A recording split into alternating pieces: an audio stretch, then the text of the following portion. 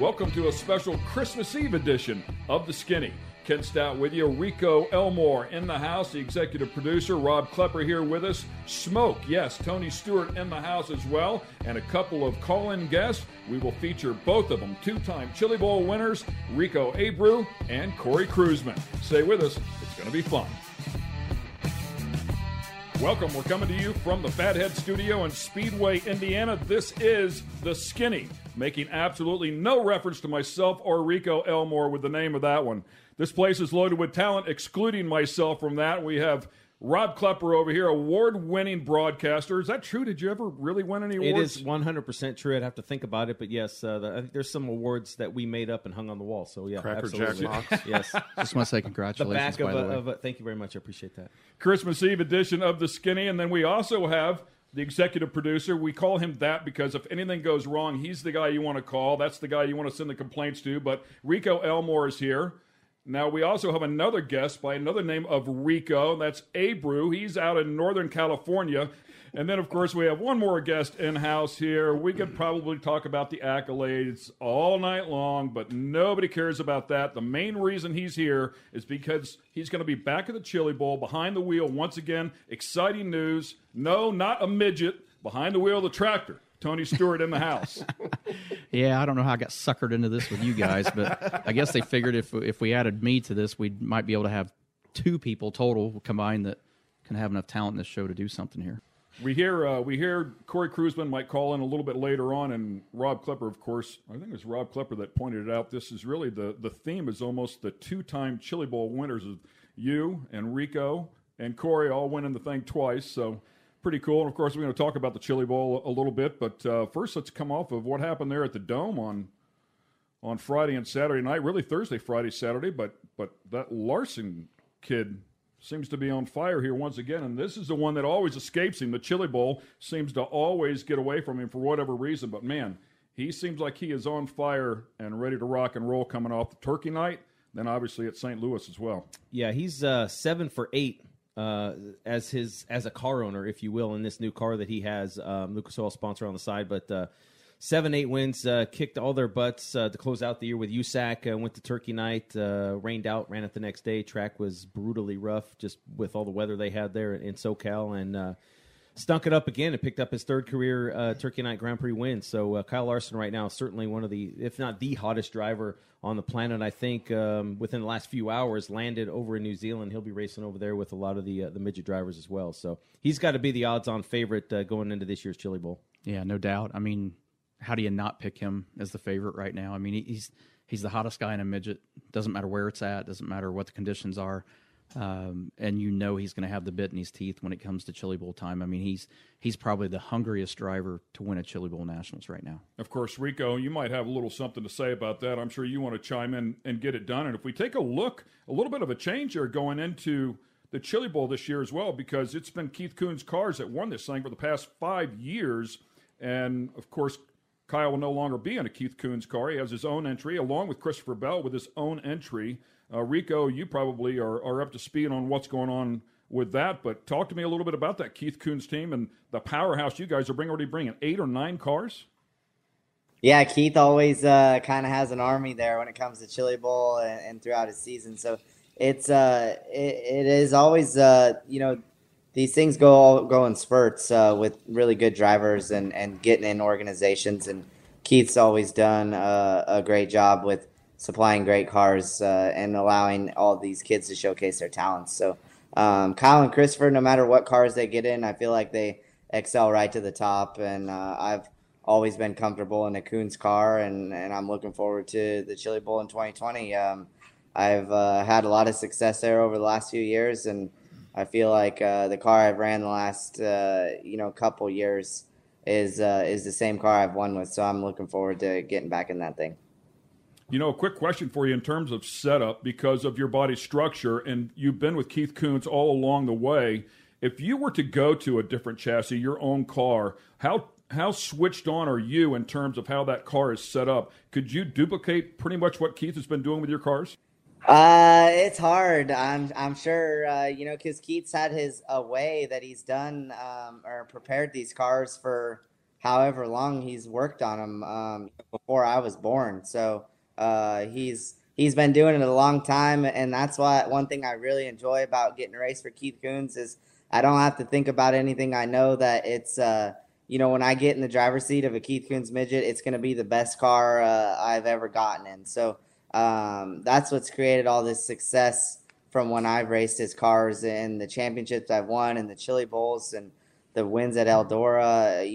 These races mean so much to me, and I always just leave it up to Keith. And I know when I get in a Keith Kunz car, it's the best prepared car that in that race. Great stuff. And if you go back and take a look at St. Louis, a good turnout there. And I wanted to ask all you guys about this. And Rob, you were part of this for a little bit as well. I mean, half of those guys are already down in New Zealand, so holidays are gone. You think about Turkey Night. You're racing on Thanksgiving night, Thanksgiving Day. They're racing. Then they go and race in St. Louis and immediately hop on a plane. And I think those guys are. I think Christopher Bell's on a plane right now, if I'm not mistaken, headed down there. Kyle already down there along with a bunch of those guys. So how many holidays did you spend away from home running down there? Quite a few, actually. But that's, you think about it as a race car driver, that's exactly what race car drivers want. They want to race all the time, doesn't matter where it is. And you think about these guys that are overseas racing right now. I mean, by the time you get through Turkey Night, I mean, that's longer into the calendar year than anybody else runs to begin with in the States. Now you send those guys overseas, and by the time they get to Chili Bowl, they're on their game. They're right in, they've never had an off season. They've never had time to get lazy, gain weight, eat bad foods in the holidays and all that. They're literally on top of what they're doing over there. So when they come to Chili Bowl, it's just like they went from somewhere else the week before, which literally is the case, went from being in a race car the week before to getting in another race car, just like you're in the middle of the summer over here. And as you say, I'm sure it helps people like Kyle and Christopher Bell get right back up to speed because they haven't run as many races as, say, a Rico or some of the guys that have been chasing USAC national midget points. All those guys, what do they run the better part of 70, 80, 90 races a year behind the wheel, and Bell and Kyle have to come out of a full-bodied car and kind of catch back up to speed, which it looks like they have. They do pretty easily. And you do that. You bounce around. How hard is that?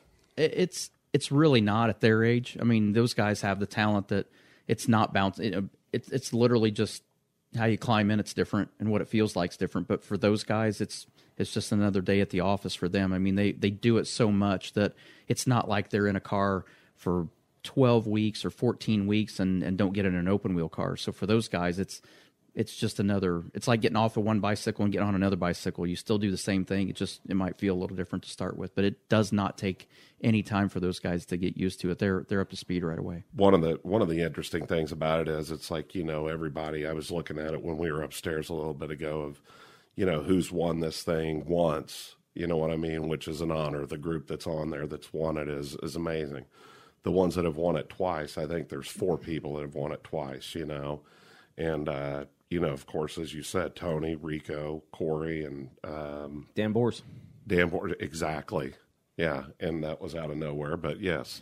So thanks, Rain Man. But anyhow, so and everybody had a different path getting there, and it was just crazy to kind of look at some of the guys in the beginning that how they got there. The Sammy Swindells that, way back that won, Dan, that guy that he mentioned, so, yeah. Well, and I'm sure Tony remembers because whatever year he won it for the second time, he was running, I think, third, and he got by, you were running second to Jay. He got by Tony with, I think, 2 to go, and he passed Jay, I want to say on the last lap. On the last lap. Yeah. It was definitely through. Jay was in a Kunz car.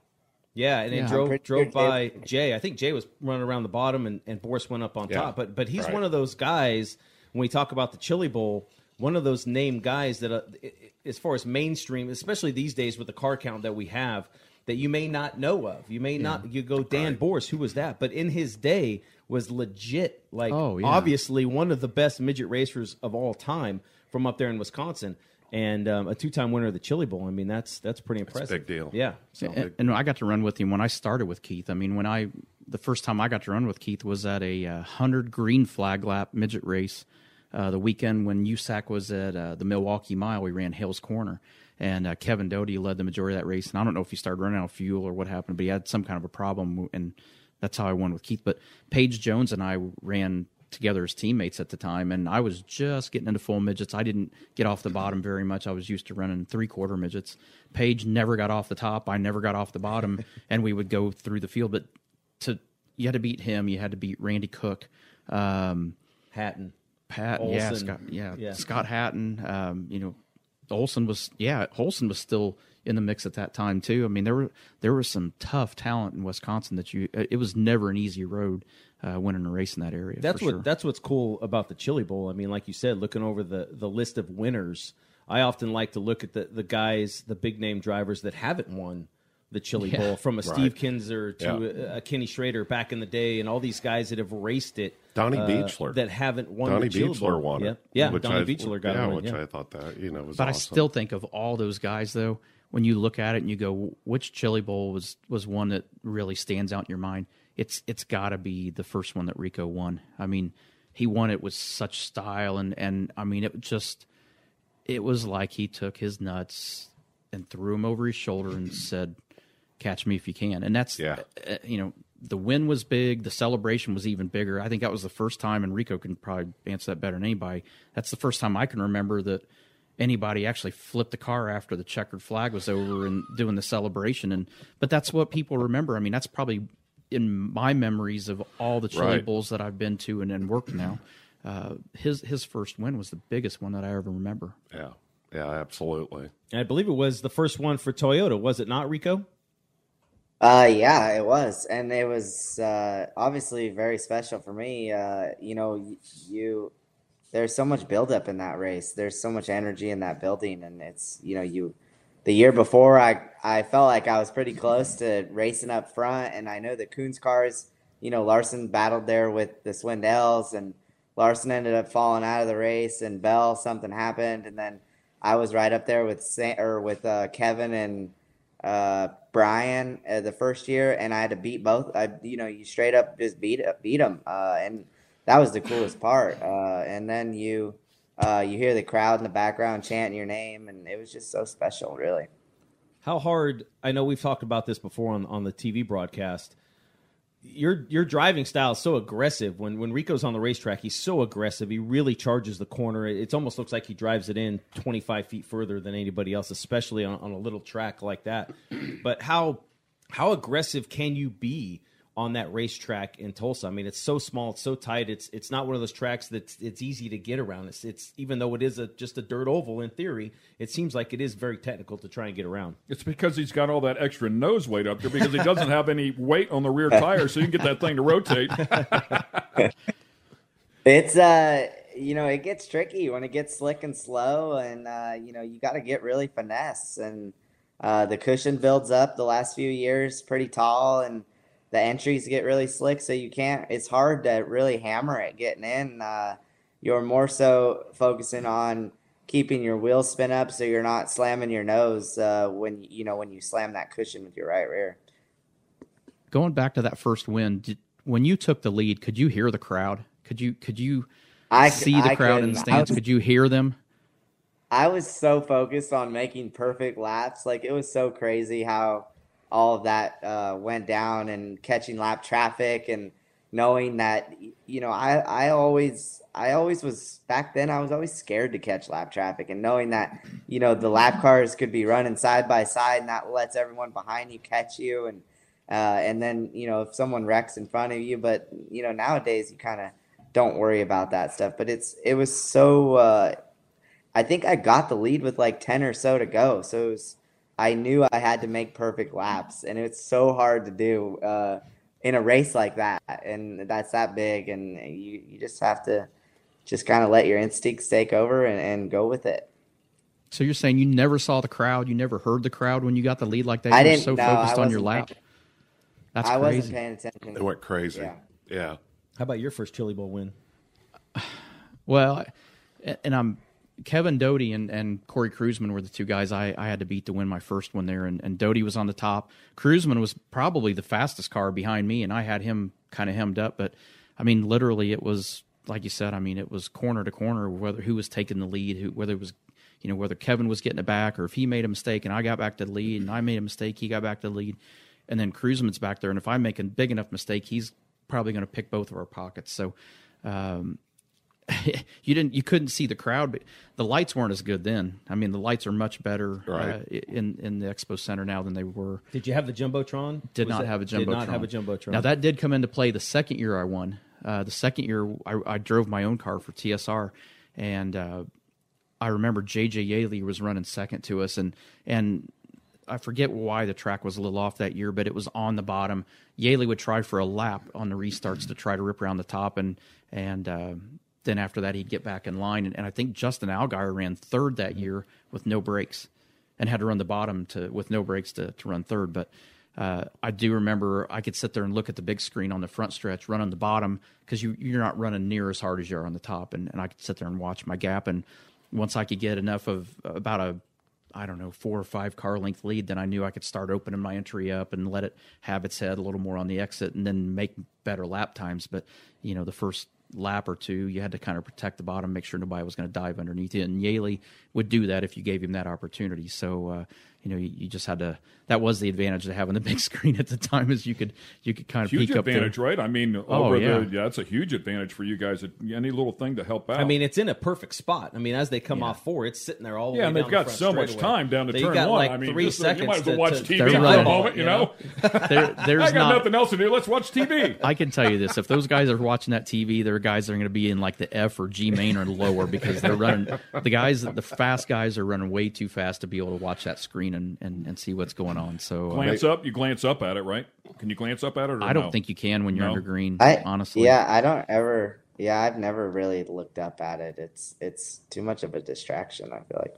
If you come around at the right time, you get to watch the replay of what happened behind you and why there's a caution and wreck. But other than that, it's more for the fans. So I've got one for you. How about a little bit of history of this sport, of this race, I should say. Over 20 years, never had a back-to-back winner, and then all of a sudden, Kevin wins it 4 times in a row. Rico wins it 2 times in a row. Bell's won it the last 3 times in a row. What has possibly changed to go 23 years without a back-to-back win and then have it happen the way it's happened? Like Rico mentioned, it's a tough race to win by itself. And you think of so many things on your whole your qualifying night sets your up prelim everything. night alone, right? I mean, that's my everything. Goodness, just to get through that night is incredible. Yeah, I mean, you have to, out of 80 cars a night, you had to finish in the top 3 just to go to the A. And I think last year, it went down to the top 2. Yeah, when they added Monday, they with took the Monday away. prelim. So you sit there and think that you're racing against 70 some cars, and all of a sudden you've got to finish in the top 3 of that just to lock into the A main, and that's not even going to give you a great starting spot if you're the guy in third. That's going to bury you in the A main, but that's what it takes just to get in the show. So there's so many things from your first heat race, the qualifying race, and then whatever main you're in. I mean, everything has to go right every time you're on the track to even have that opportunity to win, let alone have that same kind of luck 2 years in a row to go back to back. So I watch from the infield now. I mean, I don't know how many years I've been doing the track, and you watch guys like Rico Abreu and Christopher and Larson and Tanner Thorson and these guys that just absolutely. I mean, they drive like they drive like their next lap is what's either going to keep their ride or they're going to get fired. I mean, that's how hard they're driving these things.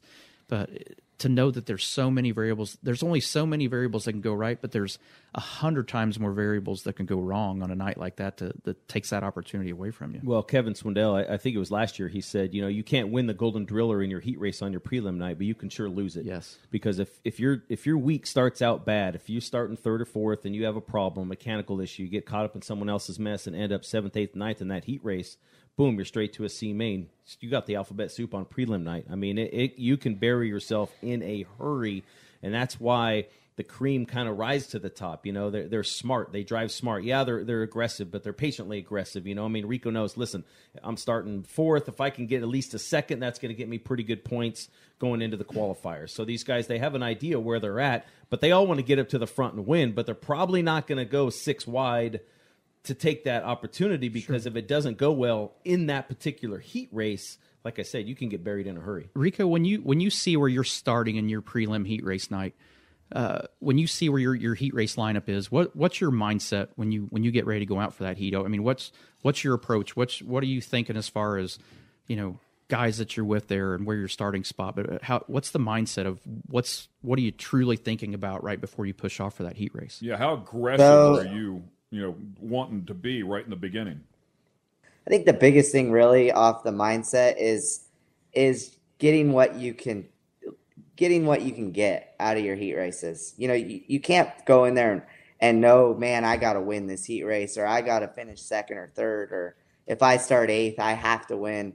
You take what you can get, and you take that to the qualifier, and you take what you can get out of that, and then wherever you start in your feature, you can't. When you put yourself in that kind of a position, you can get yourself in a lot of trouble where you're forcing things and you're trying to play catch up, or you're trying to fix your mistakes and you lose 2 more spots. So I just be really patient with it. I think the older I've gotten, the more patient and wiser I've gotten with my decisions, and it's kind of put me in some good spots to have a shot at winning the Chili Bowl. Yeah, to go along with what you were, I know where you were leading with that is, and because I think the first couple of times that you won that race, Rico, and granted, if you can start off on the pole, you can go pretty hard right off the bat and not have to worry about it too much. But I do feel like you drove really aggressive in those first couple of years, but maybe the next couple of years after that where you haven't won, maybe that opportunity just has not presented itself. So given what you just said, is there a situation where you say to yourself, okay, I'm not going to be so aggressive that I go out and try to force a top 5 finish here, but conversely, do you think to yourself, I just don't want to make a huge mistake here, and consequently you race a little more conservative? Absolutely. And you take that, say that 6th or 7th place finish on your prelim night, instead of trying to force something for a 3rd place or a 2nd, and you run that into the B main on Saturday and you transfer out of the B main. So it's all about putting yourself in good position. And it goes back to, where luck beats preparation. If you're prepared and you position yourself in those spots, that's where luck helps you out. But by forcing things, and that's where your Chili Bowl bad luck, comes in. Yeah, and I think it kind of shows how the Chili Bowl format and how it plays out has changed. I'd say more so in the last 10 years than, 20 years ago to 10 years ago was totally different. You wanted to draw, when you drew, you hoped that you drew dead last in your heat race and drew a heat race with a lot of slow cars. The problem is now you have so many good cars, there aren't slow cars. You're not going to get a whole heat of slow You're cars. You're going to get somebody. And now instead of wanting to draw on the tail and hope you can not only win the race and get all the passing points, like Rico said, just start on the pole and win your heat race. Now you're 40th in points already. Stay out of trouble, right? Just stay out of trouble. But I think realistically now, I mean, the goal is probably I'd say the sweet spot is probably 3rd or 4th, maybe 5th at the most, that you go, yeah, if I can draw that 2nd row and get a slow 1st row, that's probably best case scenario, because you still want to be in a heat race that you can win the heat for sure and get those maximum points. But then it's how many rows back can you go back to only, to pass how many cars that you can you realistically pass to get to the lead, to get those passing points, to get higher in the standings. So I remember watching Andy Hillenberg sit there and start dead last and win the thing by a straightaway. Those days are long gone, somebody starting 8th and winning like that. But that's what makes the whole week of Chili Bowl so cool, are those heat races and watching these big names. I mean, every heat race has got a big name in it. So to watch that guy, and now it's even, there's so many big names in it now that you might have 2 guys in it that are big names in the same heat race. But to watch that guy go from the back, have to pull off some amazing pass to get through some point of the heat race to get to the lead, and then to go on like that. I mean, that's what made it all exciting. I mean, you didn't want to miss a lap of a heat race the entire week, because that's where, I mean, you saw why these guys were the guys you were going to be watching in the A main on Saturday night, because you knew watching their heat races that they were going to be somebody that was going to get a lot of points, have probably a big night at the end of the night, and go on for big things. And that's when the crew chiefs don't have any nails left. The dads are pacing. I mean, it's not. We know it's a humbling building because not necessarily just because you're good or had a good year means you're going to go make the A-Man's Chili Bowl, but it's tough. I mean, when you roll down that ramp and you're starting, like you said, you got your heat race coming up, and you go, who's in this thing? I remember our first heat race there. It was like, Tony Stewart, Jerry Coons, Casey Kane, Levi Jones, and then us. And I'm like, awesome. So we're running where we start. I mean, where are you going to go? Like he said, it's stacked, but it's a hectic. And when you're back there, or you got a car in the heat race, you're kind of just going, don't do that. Go. It's, and then you get through it and you go, okay, good. We made it. We gained a few spots, like you said. All four wheels, we rolled back up the ramp. And we can get ready for the qualifier, but it's a hectic moment there for those 10 laps. And if that's not enough, when you draw your heat race, you're like, who in the hell's this guy? Right. Never heard of this guy. Same thing. You don't know who's this guy here. Rookies. How about the rookies? They decide this is where I'm going to make my debut. I'm going to make my name. I'm going to make my name there that week. They're going to know who I am. It's a good place to start. It's not Winchester. No. It's not Eldora. It's not the Belleville High Banks. We're going to go to Chili Bowl. But that's the hard part is a lot of these guys are champions in their region, their local track, and they may be one of the best drivers you've never seen before, or they might be the biggest Scud missile. That's the hard part is going into it that you got to guard against that. You've got to sit there. I knew as soon as the heat race lineups came out, I sat there and made sure I knew as much about everybody that was in my heat race as possible. Tried to find out. If I didn't know who they were, I found somebody that did know who they were. This guy, wherever he runs, does he run the top? Does he run the bottom? Is he going to take off on the start? Does he know where he's going to go when he gets to one? Does he know where he's going to be? Those are the things that you have to know because like you said, and like Rico said, you've got to give yourself the best opportunity. And part of that is part of the best offense is a good defense. You've got to know who you're racing with and what you're up against. And that's where you see a lot of guys get in trouble when they go to Chili Bowl. That's really interesting information. I race a lot with my son. I spot all the time for my son, and we look at all the competitors that were around in any given race. But it seems like no matter how many times we plan, okay, in the start, let's think about this guy's probably going to do this or this guy's going to do that.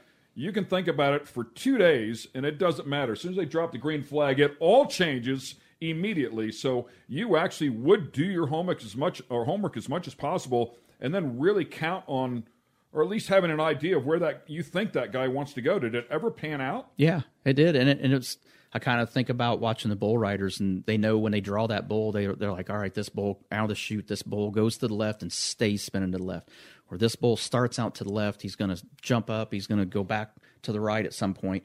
But that's the things that you had to do. And it was almost better if you knew the guys. I'd rather almost ran against guys that were a little bit better, but I knew what they were going to do versus guys that didn't. But, I know the one year I started on the second row, and I knew this guy on the front, knew who he was, didn't know a lot about him, but just knew that when he went down into one, he was not going to hit the bottom. And sure enough, it was like he was a soapy dish rag and slid clean across in front of everybody. And I just waited and went, thank you, and off you go. But that's just where you got to at least try to understand who are those guys that I'm racing with. What's their tendencies? What could possibly happen? Is this kid going to be one of those guys that's going to drive over you going into the first turn? You're going to have to really guard, give him extra room. You just don't know. And so the more information you can get on these guys, I think gives you that better opportunity to plan out, perfect case scenario of how your race is going to go. And, like I say, sometimes you got to give a guy a little extra room on the first lap because he's going to take more than what he's really going to have. And if you want to take care of yourself, you got to give a little bit.